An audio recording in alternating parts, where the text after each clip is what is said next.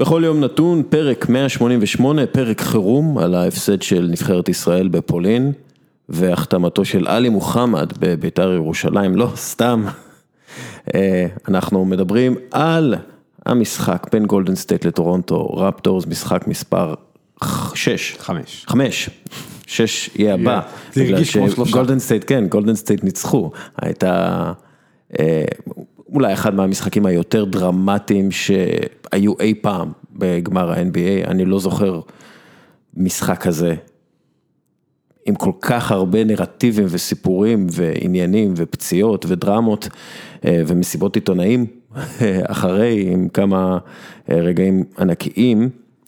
בשביל לדבר על כל זה ועלי מוחמד, אורי קוקיה. בוקר טוב. איך אתה רוצה שאני אקרא לך? תבחר משהו באמצע. להוסיף איזה משהו באמצע. להוסיף איזה משהו שלא יחשבו שאתה בעודי בית"ר זה קצת בעיה, אבל... איך לקרוא לך ערן סורוקה? האמת שיש לך כאן גם את קוקיה וגם סורוקה שזה עק ברוסית, כך שיש לך 2 ציפורים במכה אחת. זה יהיה שם הפרק לפי דעתי. ובוקר טוב. לפני הכל, יש לנו את משחק באמיתי או לא באמיתי בחסות קפה עילית טורקי. אני הולך לתת לכם 2 נתונים, ואתם תאמרו לי מה באמיתי ומה לא באמיתי. חיפשתי דברים על פציעות אכילס, אבל קצת לא מתאים בזה. אז מה שאנחנו נעשה זה 2 נתונים הללו. נתון ראשון, רק 5 שחקנים בהיסטוריה של ה-NBA ניצחו יותר משחקים מאשר טוני פארקר. זה נתון ראשון. נתון שני, רק 2 שחקנים בהיסטוריה הם בעלי ממוצע של 30 פלוס נקודות ב-50% מהשדה בגמרים. זה הנתון השני. אז מה באמיתי ומה לא באמיתי? תחיל עם ערן. אני אומר שקוואי לנארד ומייקל ג'ורדן, לא, בעצם יש יותר משניים, לדעתי קוואי ג'ורדן וג'רי ווסט, מה שיהפוך את טוני פארקר לאמיתי, לדעתי. בעניין NBA אני הולך עם ערן, אז אני לא בטוח, אבל אני אלך עם ערן. אז ערן אמרת שבאמיתי זה טוני פארקר? טוני פארקר. והוא צודק, אכן. רק 5 שחקנים בהיסטוריה ניצחו יותר משחקים מאשר טוני פארקר שפרש אתמול, וזה נראה כמו הסיפור הכי לא מעניין. 734 הכי מעניין. אחד מהשחקנים הגדולים בהיסטוריה פורש, אבל זה באמת הידיעה השלישית בחשיבותה, אחרי כל הידיעות על המשחקים. רק קרים אבדול ג'אבר, טים דנקן, רוברט פריש, קארל מלון וג'ון סטוקטון ניצחו יותר משחקים מטוני פארקר בליגה הזאת. אחד מהגדולים. אז זה באמיתי, דרך אגב, רק שחקן אחד בהיסטוריה, הוא עם 30 פלוס נקודות ב-50% מהשדה, והשחקן הזה הוא קווין דורנט. זה אומר, מה זה האובדן הזה של קווין דורנט, גם לגולדן סטייט, אבל בכלל, גם לליגה, לא? כלומר, בואו נספר מה היה ונחשוב קדימה. רבע שני, משהו כמו 9:45 לסיום, קווין דורנט בפוסט-אפ, הרגל, הוא מאבד את הכדור, רואים אותו תופס את הרגל, מהר מאוד הרבה אנשים, לא אגיד דוקטורים מטעם עצמם, אלא דוקטורים עם הסמכה רפואית, אומרים שזה נראה כמו גיד אכילס, יותר מאוחר מתברר, קודם כל כמובן שדורנט לא יחזור לאותו ערב, לאותו משחק, אחר כך רואים אותו הולך החוצה עם קביים, ובסיום בוב מיירס עולה במסיבת העיתונים, הוא מאשש את החששות של כולם, הוא אומר, זאת לא פציעה בשוק, זאת פציעה בגיד אכילס, שהפציעה בגיד אכילס זה אחד הסיוטים הכי גרועים של ספורטאי, הוא יודע את זה טוב ממני ותכף ירחיב על זה, אבל המשמעות היא בדרך כלל בין 10 חודשים לשנה בחוץ, אם אני לא טועה. כן, מעטים הם השחקנים שחזרו, שחקנים טובים יותר מפציעה כזאת. כן, אני חושב שבספורט של היום וברפואה המודרנית זה עדיין פציעה יותר קשה מצולבת, פציעה שפעם היית פורש בגלל היום מ6, 7, 8 חודשים, אתה יכול לחזור, אבל אכילס איכשהו יותר משפיע על האתלטיות, יותר משפיע על הרבה דברים, ואפילו בוגי שחזר, אתה יודע, הוא משחק טוב, הוא עושה מספרים יפים, אבל בינתיים הוא נראה מאוד, הרבה פחות אתלט מה שהוא היה לפני, ובאופן כללי יותר כבד, אז זה היה מאתגר לכולם. יאמר אגב שאחרי הפציעה הקודמת, היה איזשהו פיזיותרפיסט שהתראיין, אני חושב, ל-CBS ספורטס, והוא אמר שהמתיחה הזאת בשריר השוק היא כמעט קרע. כלומר, מתייחסים לזה כאל מתיחה, כאל משהו שאנחנו זוכרים בהתחלה, אמרו שתוך שבוע יכול להיות שהוא חוזר. הוא אמר שאם דורנט ישחק על זה ויחמיר את זה, זה עלול לפגוע בו בשארית הקריירה. עד כדי כך, אז אנחנו ככה קרובים לדומסדיי סצנריו. קצת רפואה מאוד חובבנית, אבל בגדול השיר הזה, שיר התאומים, או שיר הסובח, או איך שקוראים לו, אני רופא, אז הוא בעצם, הגיד אכילס מחזיק אותו, ומחבר אותו לרגל, ואם הוא נמתח יותר מדי, אז הסכנה היא שהגיד, גיד האכילס, שזה הגיד הכי עבה בגוף האדם, היא קרה, בגלל שהוא פשוט מופעל עליו יותר מדי לחץ, וזה היה החשש הגדול לפני שדורנט חזר, ובטח אחרי שהוא נפצע, ויהיה לו MRI היום מחר, ואז בעצם נדע מה קורה איתו. לפני שאנחנו, אתם רוצים לדבר כאילו על מה, כי המשמעות של הפציעה הזאת, היא משמעות אדירה, לא רק לגולדן סטייט ווריורס, לכל הליגה. כולם ציפו מדורנט לעזוב את גולדן סטייט בקיץ, להגיע לניו יורק ניקס, למשל, שאגב זה קלאסי של ניו יורק ניקס, כן, שניקס יחתימו אותו. עד שמישהו אולי מוכן לבוא, אז הוא קורא את האכילס. רגע, הכוכב גדול עם פציעה שמחסלת את הקריירה שלו, בוא נחתים אותו, יש לנו מסורת של זה, אבל זה מן הסתם ישנה את כל האוטלוק של הקיץ הזה, כי המעבר של דורנט ישפיע ככל הנראה על המעבר של קיירי, או על המעבר של אנטוני דייביס, ולחתימות של ניקס, ברוקלין, מה שלא יהיה. המעבר הזה הרס לקבוצה, שוב, נגיד את זה בצורה הכי קרה שאפשר להגיד, המעבר הזה, הפציעה הזאת משמעותה כנראה, שקווין דורנט לא יוכל לשחק בעונת המשחקים הבאה, ואם הוא יוכל, אז הוא יוכל לחזור רק לפלייאוף, כך שכל קבוצה שלוקחת אותו, מעבר לזה שלוקחת סיכון מסוים, בכך ששחקן לא יוכל לשחק, והיא תשלם עליו הרבה כסף, גם לוקחת שחקן שאף אחד לא יודע איך הוא יחזור. אנחנו כמובן מאחלים לדורנט החלמה ושיחזור יקרא רשתות כמו שהוא עשה גם היום עד שהוא נפצע, אבל זאת החלטה שעכשיו כל מנג'ר שיציע לדורנט חוזה יצטרך לדעת שהוא כנראה בעצם מקבל אותו רק החל מהשנה שאחרי. כן. זה באמת יכול להשפיע על הכל, זה יכול להשפיע לדוגמה על החלטה שלו להישאר עכשיו בגולדן סטייט, מכיוון שהוא כבר מכיר את הצוות הרפואי. יש לו גם אופציית הערכת חוזה 32 מיליון דולר. כן. ככה שהוא, כאילו יש לו ביטוח, זה לא ש... אבל לפי דעתי מה שיקרה ואיך שבוב מיירס התנהל, ותגיד לי אם התחושה שלי נכונה או לא,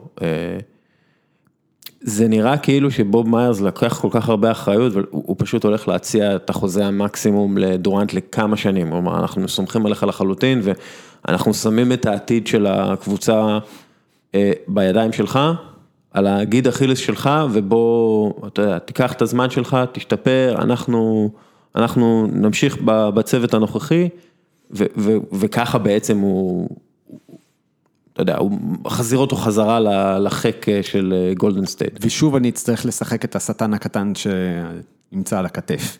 אם הוא עושה דבר כזה, הוא מציע לדורנט עכשיו חוזה של, לא יודע, 200 מיליון דולר ל5 שנים, בהנחה שגם קליי תומפסון יקבל אצלם חוזה מקס, ושל סטף קרי יש חוזה של 40 מיליון, בעצם הוא מגביל את היכולת של גולדן סטייט לצרף כמעט כל שחקן משמעותי, כן. בשנים הקרובות, שיעריך להם את השושלת. עכשיו דורנט הוא כל הליבה של גולדן סטייט, שחקנים בגיל 30, 29 עד אזור ה-34-35, כלומר, בהחלטה כזאת, עם כל המשמעות ועם כל הרצון באמת להצטער כהכי לארג'ים וכהכי אכפתיים, ואפילו אולי כאחראים במידה מסוימת לפציעה הזאת, מכיוון שכביכול הם החזירו אותו לשחק, למרות ששוב, בדקות שבהן הוא שיחק, הוא נראה מצוין, כן. הוא לא נראה פצוע, הוא נראה כמו קווין וויין דורנט שאנחנו מכירים. והפציעה הזאת מן הסתם הייתה סיכון שכולם לקחו אותו, מצד שני אנחנו תמיד צריכים לחשוב על האלטרנטיבה, אם דורנט לא עולה לשחק, טורונטו לוקחת אליפות, כולם אומרים על קווין דורנט שהוא שמר על עצמו כדי לעבור לניקס בריא, ופגע בגולדן סטייט בקבוצה שהאמינה בו, אנחנו מכירים איך הנרטיבים האלה היו עובדים, כן נכון או לא נכון, מעשית, אני כן חושב שדורנט חזר כשהוא יכל. במקור דיברו על זה שמסגרת זמן, שאם זה קרע לא חמור זה שבוע, ואם זה קרע חמור זה באזור החודש, חודש וחצי. הוא חזר אחרי 5 שבועות, שזה בסך הכל היה גני. קוקיה, מה הפסיכולוגיה של שחקן פצוע שאתה יודע, יש משחק גמר והוא רוצה לשחק? כלומר, כי בסופו של דבר, אתה יודע, יכולים לעשות בדיקות ויכולים לעשות MRI ויכולים, אתה יודע, הפיזיותרפיסט יכול למשש את זה עד אין סוף, אבל בסופו של דבר השחקן יגיד, אני יכול לשחק או אני לא יכול לשחק. איך זה עובד, כאילו? אני חושב שזה יותר עניין של אני רוצה לשחק או אני לא רוצה לשחק, ביחס למצב. שכמו שגם בוב מאייר זה מה בפסי עיתונאים, עשו מספר MRI ועשו בדיקות ועשו טיפולים ועברו 5 שבועות כמו שאומרים, שערן אמר וכולם ישרו ואמרו שהוא בסדר וכל הבדיקות חזרו שהן טובות. ומניח שזה יותר החלטה של השחקן, אתה יודע, אתה מדבר על גמר NBA, אבל אני חושב שגם בגמר ליגה ישראלית או גמר ליגה יוונית או לא משנה איזה גמר, כשחקן אתה רוצה לשחק ואתה, גם שאתה פצוע, אתה תמיד מרגיש באיזשהו מקום שאתה ספורטאי, שאתה חסין להרבה דברים שאתה לא. אתה אומר לעצמך, אם אני מרגיש טוב, אני רוצה לשחק, זה אליפות, מה יקרה כבר, אני בריא, אני הכל, אני אהיה בסדר, אתה הולך על זה. בדיעבד גם היום אני חושב שהוא היה משחק עוד פעם, כאילו, אתה יודע, להגיד שהוא היה קורא 10 פעמים מתוך 10 משחקים, אני לא חושב. נוצרה איזו סיטואציה, זו פציעה שהוא לא יכול לדעת מראש.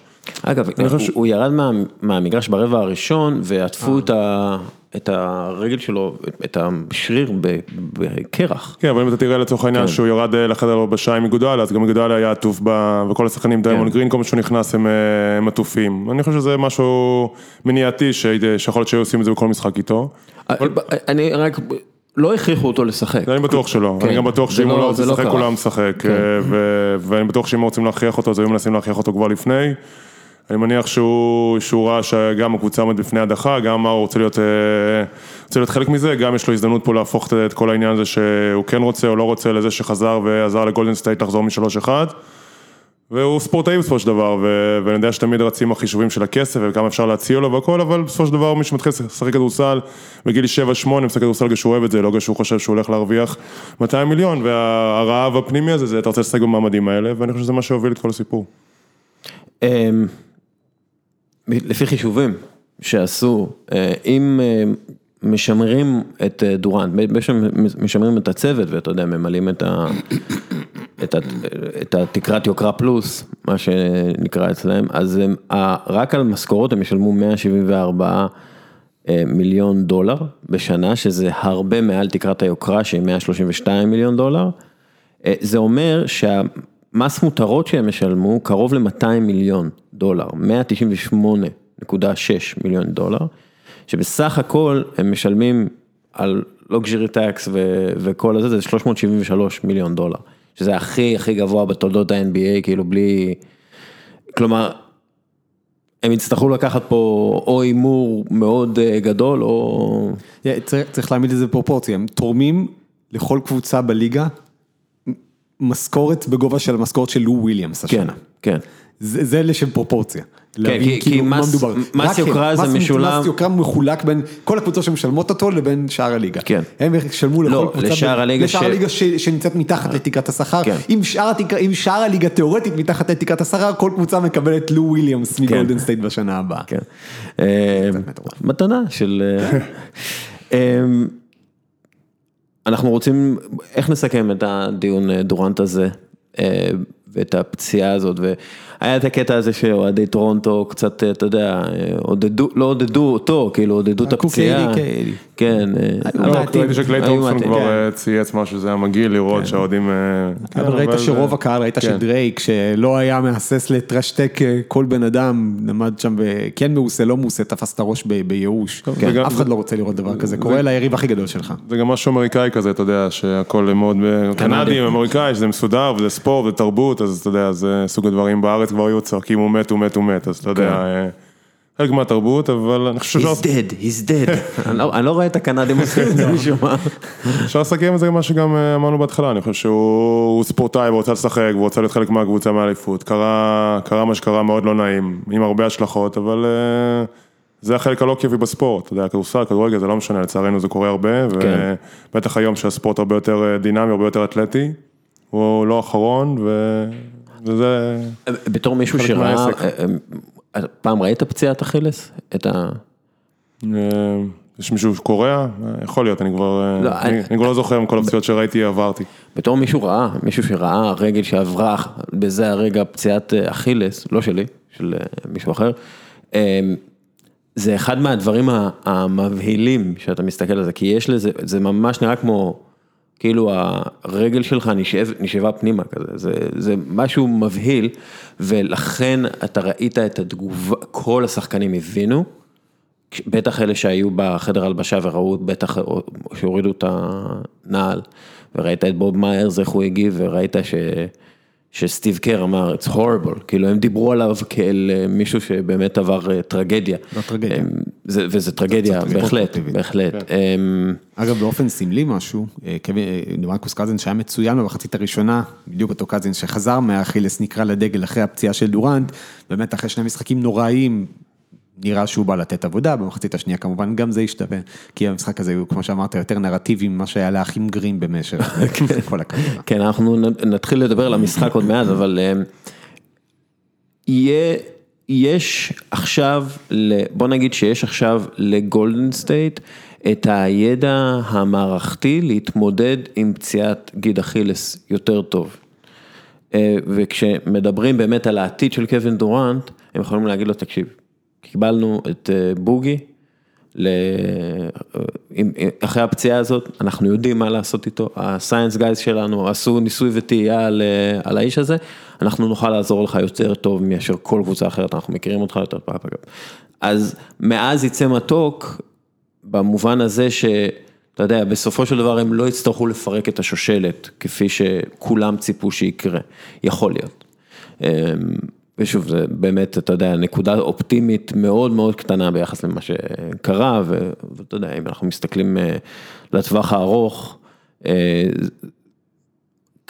קשה לתפוס את ההשלכות של זה באמת, כי באמת עכשיו, כשאנחנו מדברים על, אתה יודע, על שוק העברות שעדיין לא נפתח וכבר בוער, הכל משתנה, הכל. טוב, היה גם משחק, כדורסל מדהים, כאילו מדהים ומוזר, ואתה יודע, הרבע השלישי קצת שוחק, זה היה כאילו, כולם תחת העננה הזאת של מה שקרה לדורנט, אבל בתוך העננה הזאת היה משחק כדורסל ממש מעניין, בין קבוצות ממש ממש טובות, ושחקנים ממש ממש טובים, כיאה לגמר ה-NBA, מה המסקנות המקצועיות העיקריות שאפשר להסיק מזה, אורי? אני חושב שאני מסתכל יותר אפילו לרבע האחרון, שכבר הגענו למשחק צמוד והכל, זה כבר נראה, אתה יודע, ברבע השלישי, כמו שאמרתם, זה כבר נראה קצת שגולדן סטייט משתלט על המשחק, תמיד מובילה 11-12, טורונטו חוזרת וחוזר חלילה, בסוף קוואי, בכמה דקות האחרונות לקח את המשחק על עצמו, ואז כבר, אני לפחות הרגשתי שזה נגמר, היה 6 הפרש 2.50 לסוף, ופתאום השתי שלשות, ופתאום הטיימאוט המדובר בשביל לא לשרוף את הטיימאוט 2 דקות האחרונות, ופתאום נהיה משחק. לא יודע, קשה לי להגיד איזה משהו שאתה יכול... כמה הטיימאוט הזה באמת השפיע? כאילו, אתה יודע, כולם מדברים על זה, ניק נרס, אני רואה כאילו ביקורות, אתה יודע, בפורומים, ניק נרס יצא כאילו, באמת, כאילו, כמה זה משפיע? יכול להיות חוכמה בדיעבד, אבל כשאתה מוביל 6 הפרש, והקבוצה השנייה לא מתקיפה טוב, וקוואי עושה סל כל התקפה, אז לקחת טיימאוט בשביל לא לשרוף עוד טיימאוט, זה נראה כאילו, בדיעבד זה טעות גדולה, להגיד לך שתוך כדי הוא חשב שהוא עושה טעות בטוח שלו, ובסוף הוא למד אותו לא לקח טיימאוט בהתקפה האחרונה, אז אתה יכול, אתה יודע, הוא לקח טיימאוט בשביל לא לשרוף אחד, ולא השתמש באחד שהיה לו בסוף. אני דווקא, בקטע שלי, היה לי קצת מוזר, אני יודע שזה עבד כל המשחק, אבל בדקה האחרונה הם הלכו לשני תרגילים מסודרים של לאורי וגסול לפיק אנד רול, שקוואי לא נגיע בכדור בכלל, פעם אחת לאורי עשה סל, פעם אחת גסול החטיא אולי סל של משחק, אז זה היה קצת מוזר בשבילי, אבל שוב, שהיה מלאכים גדולים של שחקנים גדולים, וגולדן סטייט איכשהו, אתה יודע, גם בסוף פתאום לאורי מקבל כדור מהפינה, אתה בטוח שהולך לקלוע ולגבר המשחק, וזה לא בכיוון, וגם אף אחד כולם מגיבים כזה באדישות, כאילו עכשיו נגמר הרבע הראשון. כן, זה היה מוזר כזה, לא היה כאילו, זה גם, כן, יאללה, לגבר, בוא להיפגש עוד זה, כן.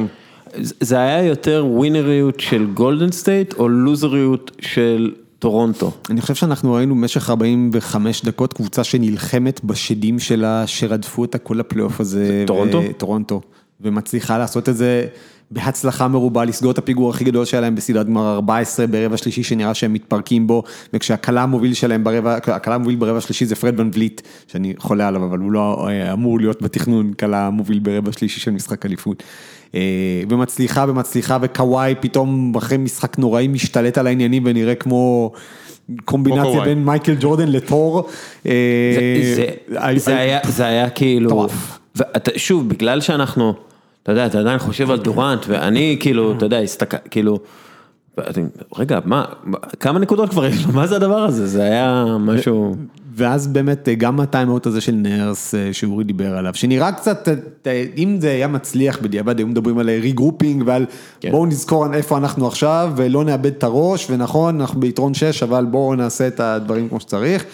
אבל גולדן סטייט החליט פשוט ברבע האחרון, בדקות האלה, שקוואי בהוק ובהיקרוק לא ינצח אותה, שאנחנו נותנים לאחרים לנצח, והאחרים האלה עשו את זה מצוין כל הסדרה. כן. אם זה גסול. אגב, זה הסיפור של הסדרה. נכון. אם זה לאורי ואם זה גסול, וסייקם לא היה כל כך טוב היום, אבל היום לאורי וגסול באמת היו מצוינים, ואנבליט היה מצוין, איבא קשוב היה טוב מאוד. והזהות הזאת של טורונטו, שגם אם קוואי לא יכול עכשיו לנצח, אנחנו יכולים לנצח אתכם, זה מה שעמד פה על הכף באמת בדקות האחרונות, וראינו שזה לא, זה עדיין לא. כלומר, הם עושים את זה מצוין כל הסדרה, הם עדיין יכולים לקחת אליפות, רוב הסיכויים כנראה בצד שלהם, אבל ללילה אחד, ל3 דקות, אולי לדקה אחת, השדים האלה מהעבר שטורונטו נלחמת ומגרשת אותם עם מטאטא כל הפלייאוף הזה, פתאום חזרו.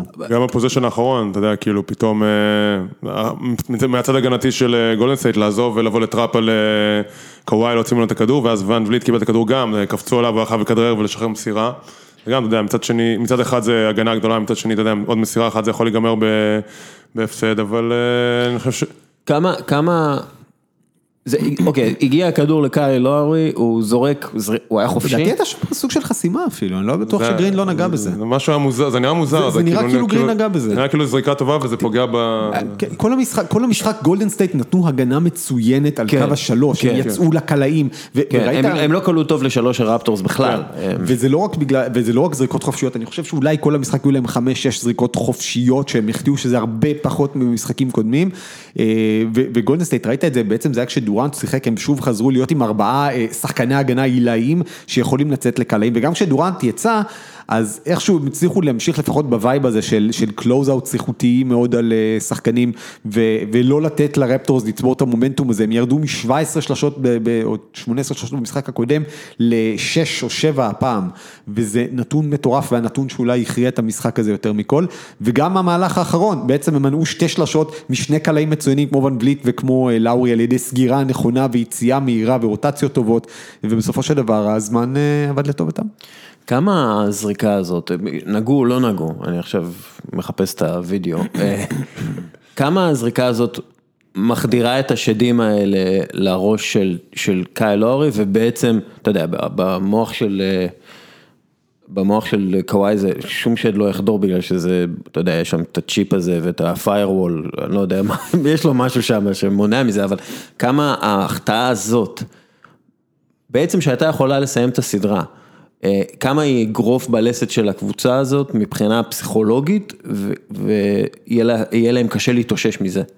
אני לא בטוח, דרך אגב, אני חושב שכמו שרן אמר לפני רגע, הם שימו את המשחק עם 6 שלשות, נכון? 6 או 7. והיו ביום, מבחינת הקליעה הם היו ביום רע, וזה מה שאפיין אותם עד היום, שכל מה שעוזבים, שקוואי משחרר את הכדור, הם קולים את הקליעה הזאת מבחוץ, והם שיחקו סאקול לא טוב התקפית רוב המשחק, וגולדן סטייט נתנו מאמץ עילאי, ודורנט נפצע, והם הפסידו בשנייה האחרונה. יש להם הרבה מה להיות אופטימיים ממנו, אני חושב, ויש להם עוד 2 הזדמנויות לגמור את הסדרה. אני חושב שלמרות, אם תשאל את רוב האנשים, לפחות דעתי, נסתכל עכשיו, לא תרגיש המומנטום בצד של גולדן סטייט, כי לא תרגיש שגולדן סטייט, וואו, בתנופה, והם באים למשחק השישי, והם הולכים לקפוץ עליהם, ולא יהיה מאבק. שדווקא טורונטו נראים אותם רגועים, כמו שהם ניצחו ושהם הפסידו, משדרים משהו שיש להם את הקשיחות, ויש להם את היכולת ואת הרצון הזה לזכות. אני חושב שזה שוב, זה ייגמר כמו שרן אמר, ביכולת שלהם לקלוע את הקליעות החופשיות, שזה מה שניצח להם במשחקים עד עכשיו. ממה שאני רואה בווידאו, דריימונד מתקרב, אבל לא נראה שזה לא נראה כמו בלוק. זאת לא הייתה זריקה חופשית. כן, זה לא הייתה זריקה חופשית, אתה יודע, הוא כן סגר אותו, אבל הוא סגר אותו מהצד. גם קיבל שנייה לסיום, אתה לא תמיד יודע בדיוק, אם נשאר חצי שנייה, אתה מעיף את הכדור מהר, אתה לא משחרר כמו שאתה יודע. כן, לא, זאת הייתה זריקה ששחקן כדורסל קולע ב-35%, ואתה יודע, במצב של באזר, זה כן, זה הרבה פחות נמוך. מה שאומר ש65% שאתה לא תקלע. כן, כן, לא, זה מאוד קשה.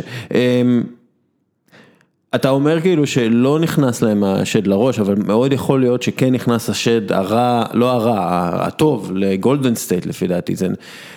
יש להם עכשיו משהו, לפי דעתי כאילו שנותן להם הרבה אנרגיות, גם הפציעה הזאת וגם הניצחון הזה, ראית את קרי אחרי, הוא ממש היה כאילו, ממש חגג את זה, אתה יודע, הוא לא ידע מה לעשות כל כך. הווריורס של קר מנצחים 3 מ-4 משחקי גמר כשהם בפיגור בסדרה, כלומר, כשהם צריכים לנצח הם מנצחים, הם הקבוצה השישית בסך הכל ב-40 שנים האחרונות שניצחו משחק חוץ במשחק הדחה, והם ניצחו 6 מ-7 משחקי הדחה בפלייאוף, שהאחרון שהם הפסידו זה היה בעצם המשחק 7 נגד קליבלנד ב-2016. ומצד שני, שתי הקבוצות האחרונות שהפסידו ביתרון 3-1 בבית, משחק חמישי, היו הווריורס נגד קליבלנד, והווריורס השנה נגד הקליפרס. כן. שתיהם. גם זה נתון. כן. המשחק הבא הוא המשחק האחרון באורקל ארנה. כן. שזה אחד מהמגרשים היותר מסורתיים, אפשר להגיד את זה, כאילו יותר עמוסי מסורת והרבה דברים מדהימים קרו שם לאורך השנים, We Believe Warriors, שעדיין יש שם את דירק נוביצקי, אחרי שהוא הודח כ-MVP בסדרה נגד גולדן סטייט, מקום שמיני בפלייאוף, אז הוא זרק כיסא על התקרה, ועדיין יש להם שם את החור של הכיסא, והם שמו שם כזה פלאק כזה. שלחו את החשבון קיובן, הוא לא הסכים לשלם, אז לא תקנו. זה הגיוני לגולדן סטייט של אז, עם הבעלים מקודם, שהיה מאוד קמצן, ידוע כקמצן. המשחק הזה הפך את הווריורס משושלת מסתיימת לקבוצה עם פרפוז. לקבוצה שעכשיו יש לה משימה, לקבוצה שעכשיו יש לה איזשהו שליחות אפילו לשחק בשביל קווין, לשחק, הייתי אומר לשחק גם בשביל קוון לוני, אבל האיש הזה, קלו גרזן בה וזה, הוא מחזיר את הראש למקום. הוא אמר כבר שהוא חושב שהוא יהיה בסדר למשחק 6. כן. זה כמו הטרמינטור שהוא מצליח לעצמו דברים מחדש. זה לא כמו הטרמינטור, היה סצנה בוויקינגים, אני לא יודע אם ראיתם את הסדרה, אבל יש שם איזה מישהו ענק כזה, שנותן לי כולם מכות על הראש עם פטיש ענק, ואנחנו דוקרים אותו מכל מיני כיוונים, והוא כאילו, אתה, ממשיך לתת, אז זה כבון לוני. כבון לוני, יש לו גם מבנה גוף של... יש לו פציעה, הסחוס שבין החזה לעצם הבריח, זז החוצה. זה פציעה שאני רק חושב על זה וכואב לי, אתה לא יכול לעשות פוש-אפ. עם דבר כזה, אתה לא יכול לעשות פוש-אפ, זה פציעה נוראית, זה באמת פציעה מאוד מאוד כואבת, באזור מאוד רגיש, והוא משחק כאילו נגד איבאקה, זה... איבאקה וגסול. וגסול, וקוואי שנכנס בו, כל איזה... יש מסעיות זבל שיותר קל להזיז מאשר את הדברים האלה. אני אומר, זה גם, ואתה יודע, קליי משחק על המסטרינג דפוק, וקרי... כביכול הוא בריא, אבל כל פעם שהוא נוחת, אני לא יודע אם אתה שם לב לזה, כל פעם שהוא נוחת מקפיצה, או כל פעם שעושים על הפאול, הוא קצת גורר את הרגל, נראה לי שיש לו שם איזה בעיה בקרסול או משהו. אני מאמין שאנחנו הולכים למשחק 7. אני לא חושב שהם יפסידו עוד משחק הדחה באורקל. אני לא יודע אם, לא חושב שהם ינצחו במשחק השביעי, אבל אני, שוב, אבל זה משחק שביעי, זה משחק, אי אפשר לדעת. עם האנרגיות שהם מגיעים איתן מהמשחק הזה, זה היה ניצחון של אמונה, זה היה ניצחון של להזכיר לכולם שאנחנו עדיין גולדן סטייט ווריורס, ועם זאת, כמו שאתה ציינת, הם משחקים קצת נגד הגבולות הפיזיים של עצמם. כן.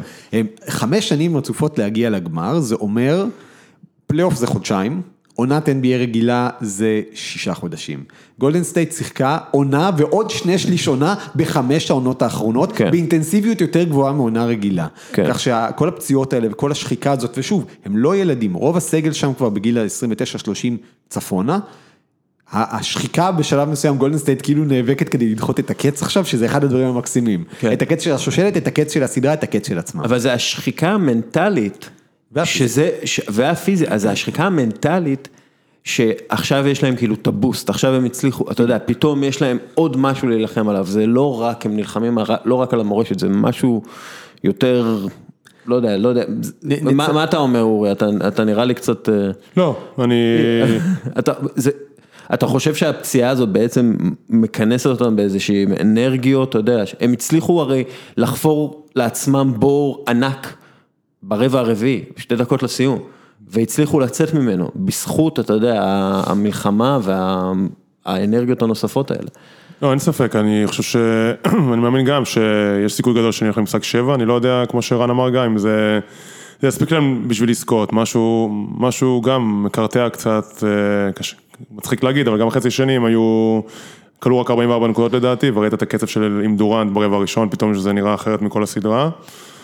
וזהו, השאלה אם אני בטוח שקלי יהיה וקרי יהיה, השאלה אם צריכו לקבל הופעה עוד פעם מקזן, זה עוד מישהו שיכול קצת להרים אותם, כשעשה כל הצוות המסייע שלהם הולך ויורד ביכולת כל שנה.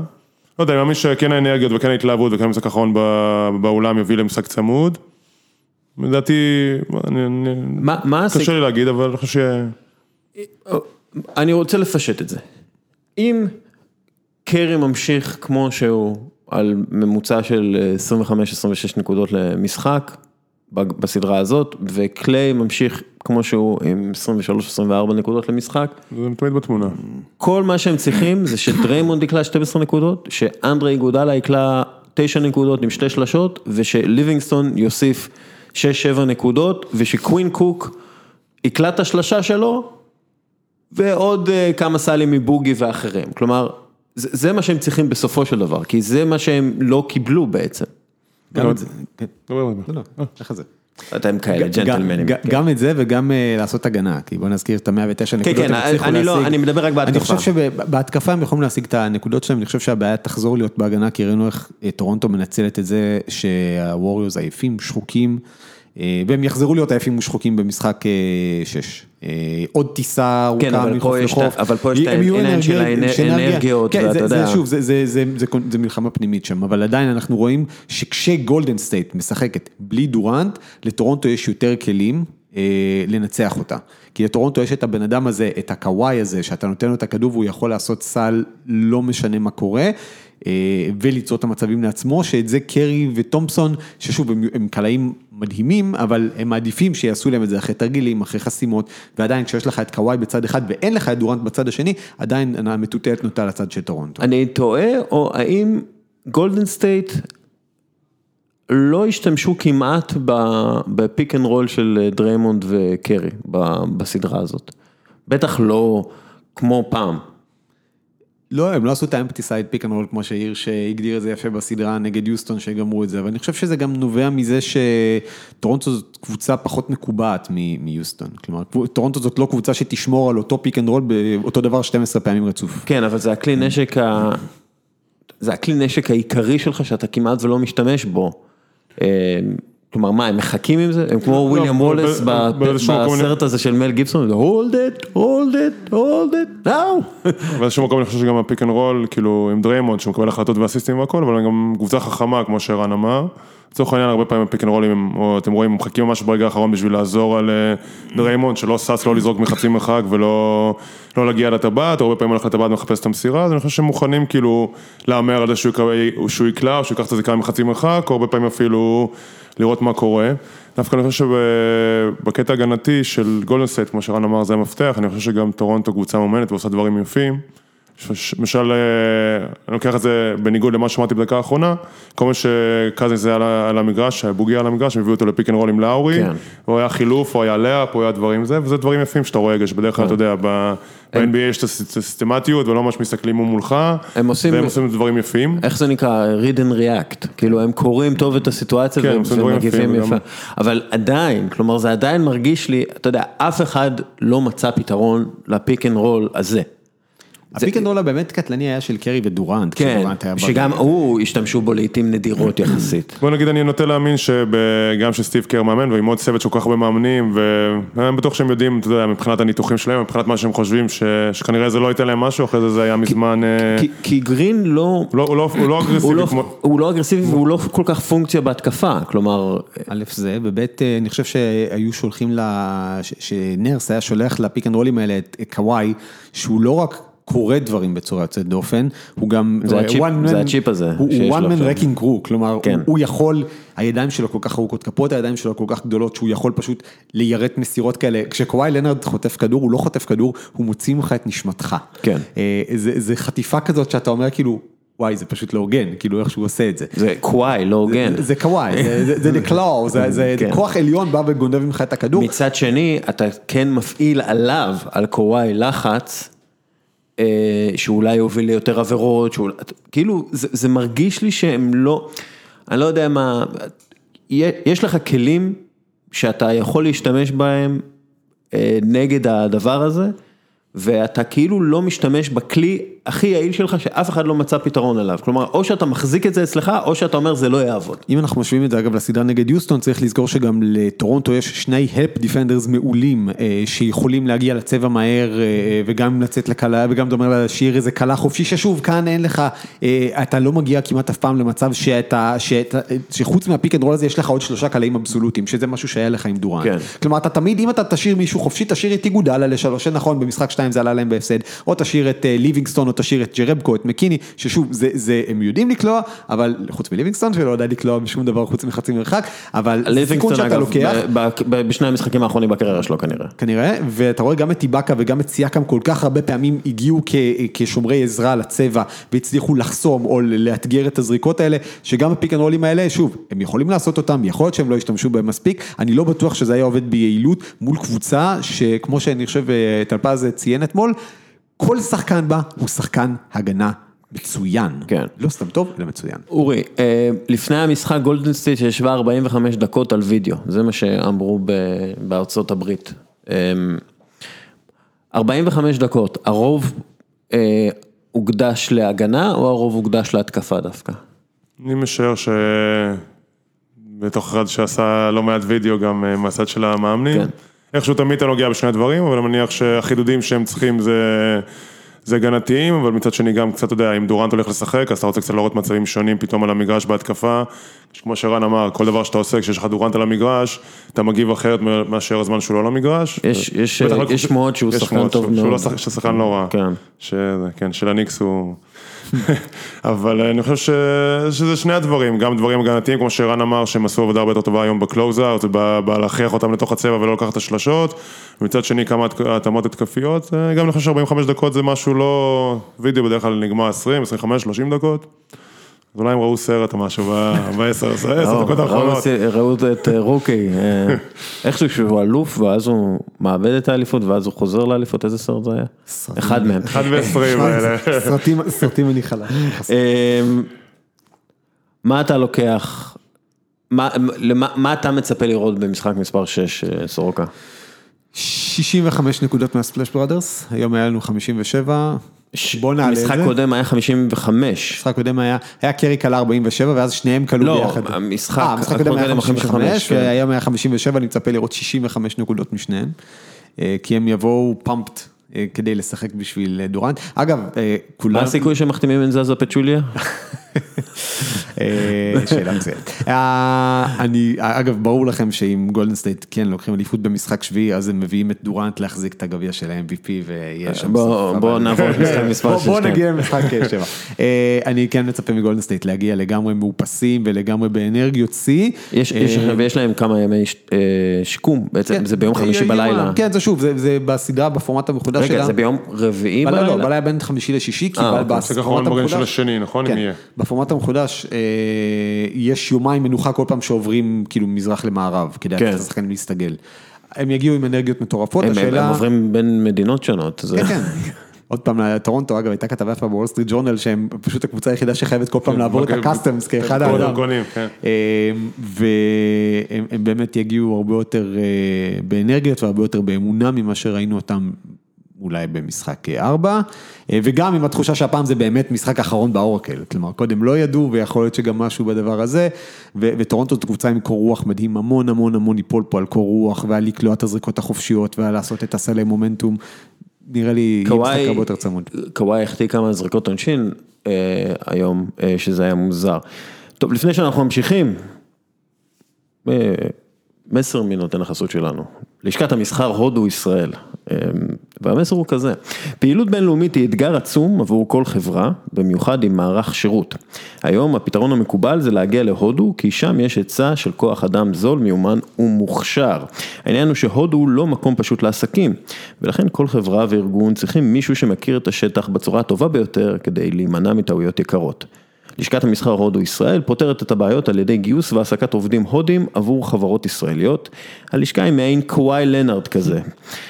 מישהו שדואג לך להכל, משכורות, תלושי שכר, משרד, עליו, צאו להתקפה.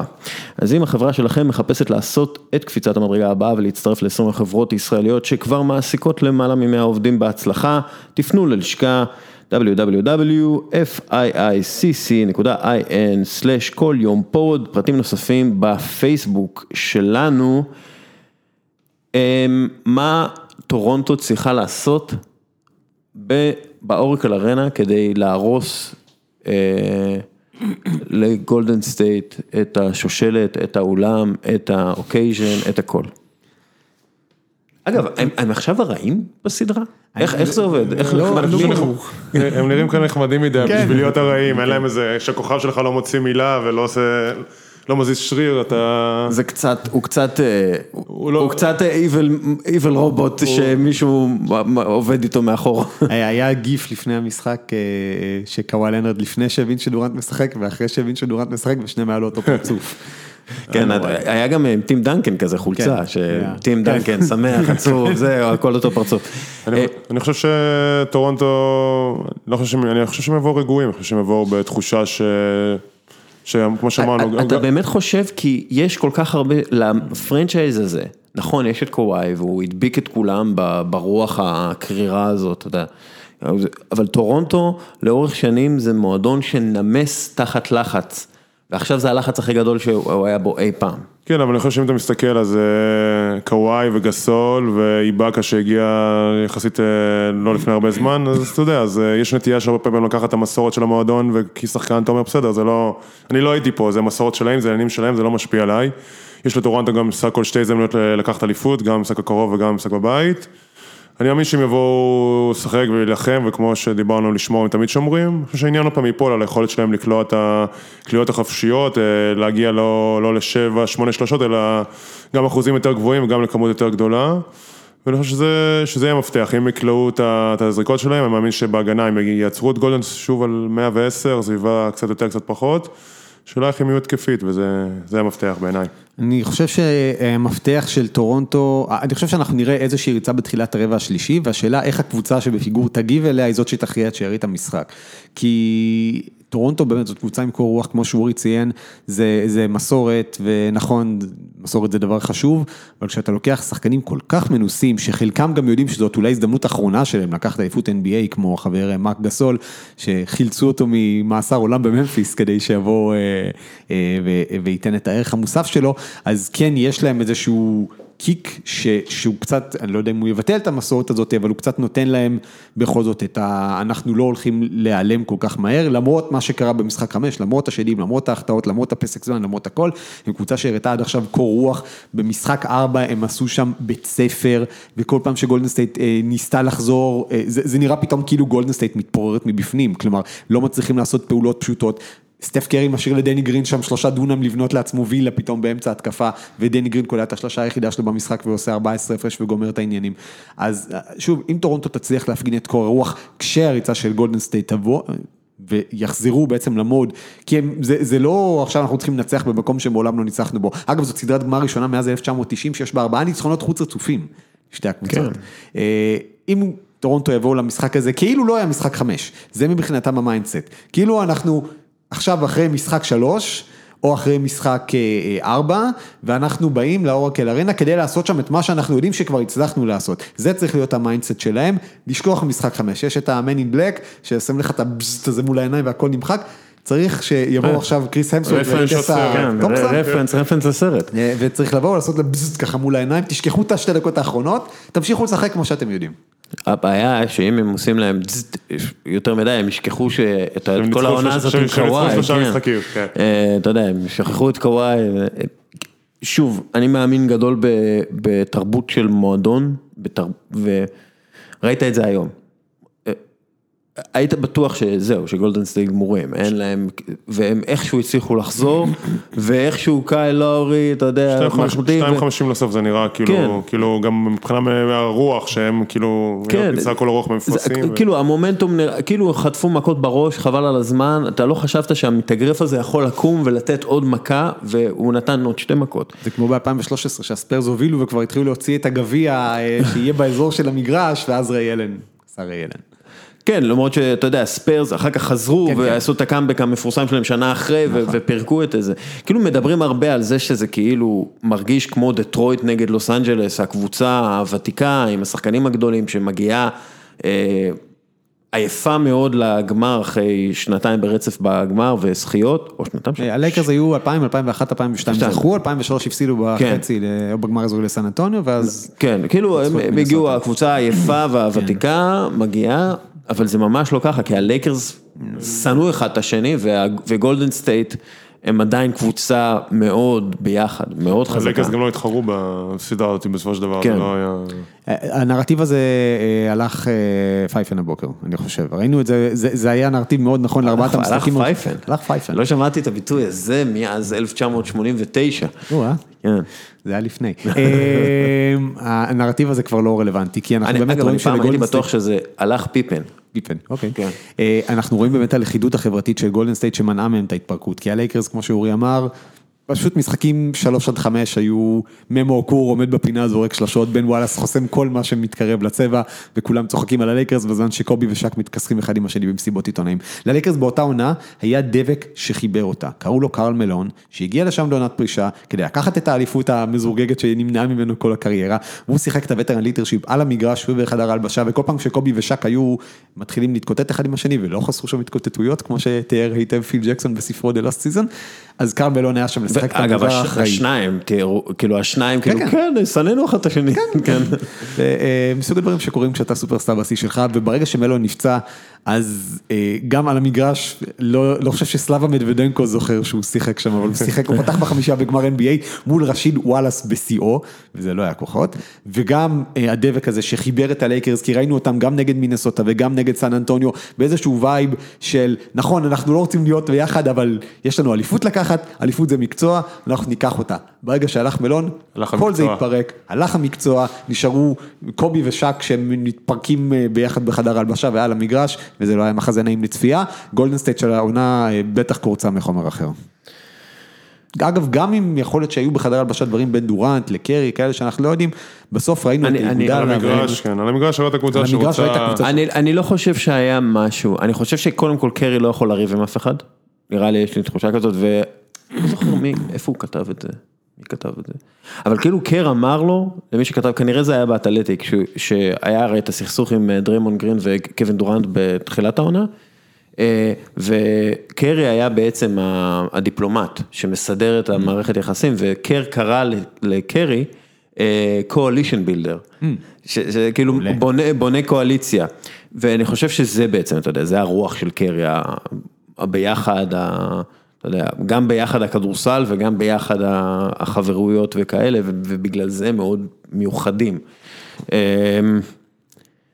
שאלה, באיזה קבוצה היית מעדיף לשחק? אורי, בטורונטו? אתה יכול להגיד לי מה החוזה קודם? מינימום, וטרן מינימום. אז אני לא רוצה. באיזה קבוצה אתה היית בתור שחקן, היית מעדיף לשחק? בקבוצה עם קרי או בקבוצה עם קוואי? לא תכללתי על השאלה אותי, אבל... אני הפתעתי, אני יודע. נראה לי האמת שמשהו ב... עשיתי לך בוקס אנד וואן פתאום. נראה לי שמשהו בסגנון משחק של גולדן סטייט יותר כיף להיות כיפי, מילה, אתה יודע, לא הייתי בוחרים, הייתי משחק בטורונטו, אבל משהו נראה שם. המיסים. כן, לעבור עם הדרכולים, למי יש כוח, באמת. לא, אבל יש משהו בכדורסל, שהם משחקים לכדורסל שלהם, שהנעת כדור והתנועה, וכולם זזים, ומקבלים כדורים, ומעורבים, וטורונטו, אתה יודע, כמו שאמרנו, הם יודעים לנצל את המצבים, משחקים נכון, הבידודים של קוואי, הפיק אנד רול, משהו בגולדן סטייט, נראה קצת יותר... אבל גם קוואי הוא סופר קבוצתי, נכון? לא, אין ספק, זה ברור, סתם. כאילו, אתה רואה שהוא יצא מבית הספר לכדורסל של גרג פופוביץ', הכדורסל שלו הוא מאוד קבוצתי, אפילו שזה הירו בול, זה הכל, אתה יודע, בתוך המסגרת הקבוצתית. זה לא הירו בול לשם הירו בול. כן, זה לא קובי בריינט, שתנו לי את הכדור ואני אלך לסל. אנחנו רואים את זה הכי טוב כשמגיע אליו דאבל טים. כשמגיע אליו דאבל טים הוא מעדיף למסור, וזה לא סתם למסור בשביל למסור, זה למסור כדי לפצח את ההגנה. אתה רואה אותו הרבה פעמים נותן את הכדור לסייקם. אגב, גם במהלך האחרון. גם במהלך האחרון. אתה רואה אותו הרבה פעמים באמת במהלך הזה שדיברנו עליו שדני גרין במשחק 4, ואתה רואה אותו הרבה פעמים מזהה את הדאבל טים מהר וישר קורא לאיבאקה או לסייקם שיבואו לקחת את הכדור ממנו ולשחרר את הלחץ להתקפה של 4-3. הוא יודע לשחק לבד. אגב, כשהוא על המגרש, טורונטו מוסרת אסיסטים ב-57% מסלי השדה שלה, בפלייאוף, כשהוא לא על המגרש, ב-71% מסלי השדה שלה. אבל זה רק אומר כמה באמת המשחק הוא הרבה יותר פחות תלוי בשחקן אחד, כי טורונטו הרבה פעמים, כשהשחקנים האחרים לא מצליחים, כשאתה צריך מישהו שייתן את הנקודות, הם הולכים לקוואי. במובן הזה, קוואי לוקח עליו את האחריות, ולוקח הרבה פעמים כדורים לבד, כי הוא יודע שאלה ציפיות ממנו, לא כי הוא מעדיף להיות קבוצתי. וגם אתמול הורידו את האחוזי קליעה שלו מהשדה, הוא עשה 9 מ-24 נדמה לי, וגם פעם ראשונה שהוא איבד 5 כדורים. עד הרבע האחרון היה לו יותר... ברצף נקודות. עד הרבע האחרון היה לו יותר עיבודים מאשר שדה. סגרנו את החוזה או שאני צריך לחכות עוד? אני אדבר איתך בתור הסוכן שלו, אני בטלפון עם בוב מיירס, הוא קצת שבוע עכשיו. שיסיים לפקות, יחזור עלינו. טוב, עוד משהו שאנחנו רוצים לגעת בו במשחק הזה, בסדרה הזאת, כי אני חייב להודות, אני עדיין לא רגוע ממה שקרה. אני התקשיתי, לא הצלחתי כל כך להתאפס, גם על נתונים, אתה יודע, בבסקטבול רפרנס, אני מחפש כל מיני, אני לא מצליח להתרכז, אני מרגיש כאילו יש לי איזה, אני צריך ריטלין או משהו, כן, אבל לא הצלחתי למצוא משהו, אתה יודע, סטטיסטי, שהוא באמת הדהים אותי במשחק הזה, מלבד שוב, הביחד הזה של גולדן סטייט, הרוח קרב המדהימה הזאת של הווריירס.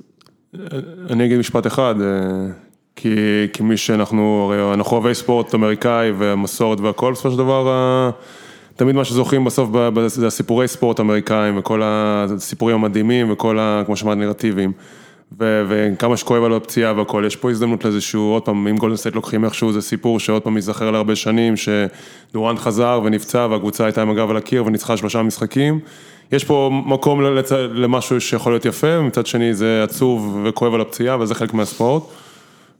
ונראה אם ניפגש למשחק 7 או שנסיים בקרוב. אני חושב שהמשחק הבוקר, מעבר לכל הנרטיבים שדיברנו עליהם, הוא יצר מצב שבו, אולי בניגוד למה שחשבנו לפני המשחק הזה, או לפני הסדרה הזאת, מי שלא תיקח אליפות זה יהיה happy ending. כלומר, אם גולדן סטייט תיקח, זה באמת יהיה סיפור קאמבק, עם כל הסיפור של הקאמבק, ועם כל דורנט, ולנצח בשבילו, ואם טורונטו תיקח אליפות, זאת עדיין אליפות ראשונה, והיסטורית של מדינה שלמה, שתומכת בעיר, ובכל מקרה, יהיה אפשר באמת לסמוך בלב שלם, בשביל הקבוצה שתיקח את האליפות, ואם לפני כן אמרנו גולדן סטייט משעממת, והתחילו כבר לפקפק במורשת שלהם, אז אוקיי.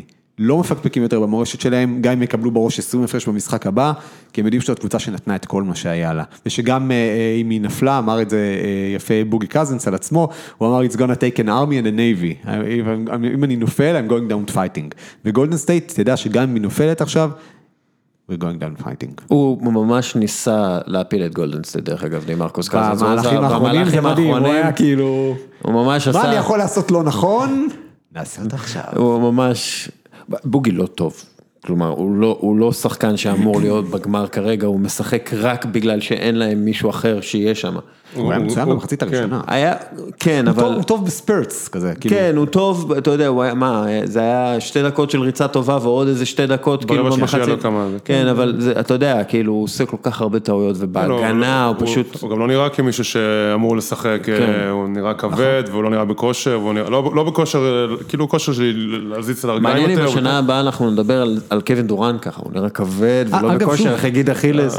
כולם דיברו על דורנט, אבל גם בוגי קזינס חזר מוקדם מהצפוי. כשהוא נפצע, אמרו שהוא גמר את הפלייאוף. הוא קרא את הישבן שלו כדי לחזור לכושר משחק. אגב, הוא באמת קרא את הישבן, לא, זה... הוא באמת, שוב, אתה יודע, אנחנו כאילו מדברים על דורנט בהערכה, ועל קזינס, כי הוא לא צריך להיות שם. קזינס לא היה צריך להיות שם מבחינה רפואית, כנראה שהוא עדיין לא לגמרי כשיר, אבל הוא רצה לתת לעצמו צ'אנס לעשות את הדבר הזה של לשחק בגמר, ונכון, הוא מזיק עכשיו, הוא הזיק לגולדן סטייט בפוזישנים המחרים. למזלו, זה לא יזקף נגדו, כי אף אחד לא יזכור את זה, כי זה רק הנרטיב השביעי או השמיני הכי מעניין במשחק הזה. דרך אגב, גם אם הגיבו יפה ומהר בהתקפה האחרונה הציעו אותו ושמו את ליבינגסטון על המגרש, והיו עם הרכב הגנתי, אם בטעות הם משאירים אותו, אז זה גם היה... כן, עם איזה הרכב, כאילו עם איזה, אני באמת יודע, גולדן סטייט, אין לך... ג'ורדן בל אפשר לשחק איתו. מרכיבים פינוקיו כזה בחדר הלבשה והם מעלים אותו. זה עוד משהו לזכותם, שכמו שאתם אומרים, בסופו של דבר גם ליבינגסטון וגם מיגי וגם כולם, כל שנה הם פחות טובים ממה שהיו שנה לפני, והשנה זה דרסטי כבר, הצוות המסייע שלהם לא ממש מסייע, ועדיין הם זה צוות... לא מסייע, כן. צוות לא מסייע. אני הייתי רוצה לראות הרבה קווין קוק. עשה דברים יפים אתמול גם. עשה דברים יפים, לא שהוא סופרסטאר, אבל הוא אופציית כליאה, שאתה לא יכול להשאיר חופשי. הוא אח הספלש החורג. בוא נגיד גם הוא לא קולע. הוא הבייבי ספלש. לא, הוא לא אפילו בייבי ספלש. גם הוא לא קולע, אבל הוא משחק עם ביטחון של מישהו שרוצה לקלוע ויכול לקלוע, הוא מקבל כדור, ישר עוקף את הזריקה, הוא לא חושב יותר מדי. כי אף אחד, כלומר, חוץ מקליי וטומפסון, אף אחד באמת לא עוזר בריווח לקרי, וזאת הבעיה העיקרית שלהם, הם לא מוצאים ספייס לפעול בו, אגב, בגלל זה אני לא מבין למה הם לא עושים יותר את הפיק אנד רולים. אולי זה מה שהם יעשו במשחק 6. אגב, הבעיה עם קוויק... או במשחק 7, הם מביאים את זה, הם נצחו, כן. הבעיה עם קווין קוק כמובן זה בהגנה, שברגע שיש לך גם את קוק וגם את קרי, ההגנה שלך הרבה יותר פגיעה. אבל שוב, זה איזשהו בלנס שלקיר כרגע אין. ואם לוני ישחק, אז הייתי פותח עם לוני. עד שהתפרק, ואגב בוגוט הקראש טסט דמי, לוני, ואנדרו בוגוט אגב נותן הרבה דקות טובות בסדרה הזאת, והוא גם אולי המומחה הכי גדול מהגבוהים לתת את החסימות לקרי וטומפסון. בוגוט אבל לא יכול לשחק יותר מ6 דקות, כלומר אם אתה שם ברצף, אם אתה שם אותו ליותר מזה, אתה במשחק שהם ניצחו, במשחק הראשון שהם ניצחו בטורונטו, כן, הוא היה טוב מאוד, אבל כאילו, אחר כך במשחק אחר הוא פשוט נראה גם כן לא במקום. קר צריך פשוט להרגיש מה הולך לו, וכל פעם שהוא רואה שאיזה שחקן מצליח, מהשחקני משנה להשאיר אותו את 5, 6, 7 דקות. אם זה היה ליגה ישראלית, הם עדיין היו יכולים להחתים שחקן. לא יזיק לו לעשות 20 מ-42 ל-3, אם יעשו גולדן סטייט. אף פעם לא מזיק לקלוע 20 שלשות. כן. אפילו מועיל לפעמים. אז סטיב קר עומד מולם בחדר הלבשה ואומר להם, טוב חבר'ה, הגנה חזקה ו20 שלשות. ויש סיכוי. כן. עוד איזה משהו על התפתחויות בשוק העברות או משהו? ראינו שאנטוני דייביס עכשיו, אולי מדברים על זה שיעבור קבוצה עוד, שתהיה עסקה עוד לפני הדראפט, אני לא יודע אם אפשר פיזית לעשות את העסקה, אבל... לא, אי אפשר לעשות פיזית, אפשר לסכם אותה. אבל אפשר לסכם, והדראפט זה ב-20 ביוני, שזה ממש עוד 9 ימים, ודייוויד גריפין לפי דיווח של וודג' אתמול מעוניין לעשות טרייד עם כמה קבוצות, ושוב הלייקרס עולים כאופציה. אז במקביל לכל מה שיש לסדרת הגמר. וכאילו דייביס רוצה או לייקרס או ניו יורק ניקס לפי שם זה צ'רניה. כן, למרות שצ'רניה, אבל למרות שאולי הוא התכוון ללכת לניקס עם דורנט ועכשיו גם זה ישתנה, כלומר כל כך הרבה דברים השתנו בגלל מה שקרה. אתה חושב הטיסה מתעכבת, על יגיעות 5-6 שנים. מה זה? לא שמעתי. מה? אין מקומות בטיסה. יש לי כרטיס לאמפייר סטייט בילדינג, אתם... לא, שמעתי שהיה תאונת מסוק אתמול במנהטן, אני לא זה לא, כן, אני לא בעד. יום מסוכן. אבל באמת, אתה חושב שכאילו קיירי יושב, ואתה יודע, מן הסתם, קודם כל חושב, אוי ובוי, חבר שלי נפצע, ודבר שני אומר, פאק, אני צריך להישאר בבוסטון, כאילו, אתה חושב שזה עובר לו בראש, הדברים האלה? כאילו, מעניין אותי כאילו לדעת. לדעתי הוא לא רוצה להישאר בבוסטון, בוסטון לא רוצה שהוא יישאר אצלה. לפי דעתי לא, אבל מאוד יכול להיות שהם... לפי דעתי, אתה יודע, כאילו בוסטון, ושמעתי מישהו מבוסטון הרלד מדבר על זה, והוא אמר, כאילו, הם לא רוצים להיות בפוזיציה שהם חייבים להיות בה בשביל להיות מועמדת בשנה הבאה, שזה אומר להציע את החוזה הכי גדול לקיירי, ואז להגיד לו, אנחנו עכשיו הולכים על דייביס, וכאילו האופציה הזאת הפכה ליותר ריאלית, בגלל שפתאום, אנחנו לא יודעים מה קורה עם דורנט, וכאילו קיירי, אמרו שקיירי ודורנט ילכו ביחד לניקס, או לברוקלין, או לברוקלין, אבל הלו, זה, כן, כאילו זה משנה, הכל הפציעה הזאת, זה פשוט מדהים, אין בכלל מה, אי אפשר לדעת. בפציעה הקודמת, שחשבנו שזה אכילס, אז רוב פרז העיתונאי צייץ בטוויטר, שמה שראינו עכשיו נע בין, זה בסדר, תוך 5 דקות הוא חוזר, לבין העשור הקרוב של ה-NBA השתנה כרגע מול עינינו, אז העשור הקרוב של ה-NBA כנראה השתנה הבוקר מול עינינו. טוב, משהו על נבחרת ישראל בפולין? משהו על אלי מוחמד? חזוס קריסטוס. חזוס קריסטוס? איזה שם יש לך לאלי מוחמד? אני אחזור אליך עם תשובה. אני חושב שהוא צריך לשנות את השם שלו למוחמד אחמד מוחמד. שיקרא לעצמו The Greatest. The Greatest, זה טוב. או קסיוס קליי. או קליי קסיוס. קליי קסיוס, כן. קליי קסיוס, עלי. בדיוק, מוחמד. כן, יש מאוד, אחד הציע אילי חמד. פשוט כל כך. אלי חמודי. כי כשאומרים הכל מטומטם, מתכוונים לזה. אנחנו כאילו מדברים על גזענות נוראית, וכאילו זה, מה לעשות, זה פשוט נורא. טוב, עוד משהו? יש. זה למשחק 7. כנראה משחק 7, לא? אנחנו נראה אתכם משחק 7? נראה משהו במשחק 7. לא, אחרי משחק 7, נראה אותך. נראה, נחיה ונראה. אתה לא רוצה להתחייב כמו כאלה. אם תשיג את החוזה שהבטחת, אני פה. קוקי פותח בחמישייה של משחק 7, במקום לוני שיפצע בפעם החמישית בסדרה הזאת. תראו את קוקיה עולה בחמישייה. יש לך מקום בגולדן סטייט כרגע. כרגע כן. גם לך יש כרגע מקום בגולדן סטייט. גם במצבו הוא עושה הגנה יותר טובה. אחרי הכדורגל שלך מחר. צריך מישהו שיעשה חסימות, שאתה יודע... יש לך מקום. טוב, חברים יקרים, מי שנשאר, אז תודה רבה לכם שהזנתם, תודה רבה, ערן סורוקה, תודה רבה, אוריה קוקיה, עלי. שינית לי את השם. כן, אורי קוקיה, תודה רבה לקפה אליט טורקי על החסות, וגם ללשכת השכר הודו ישראל, תודה רבה לך, מאזין יקר, שנשאר איתנו עד הסוף. יאללה ביי.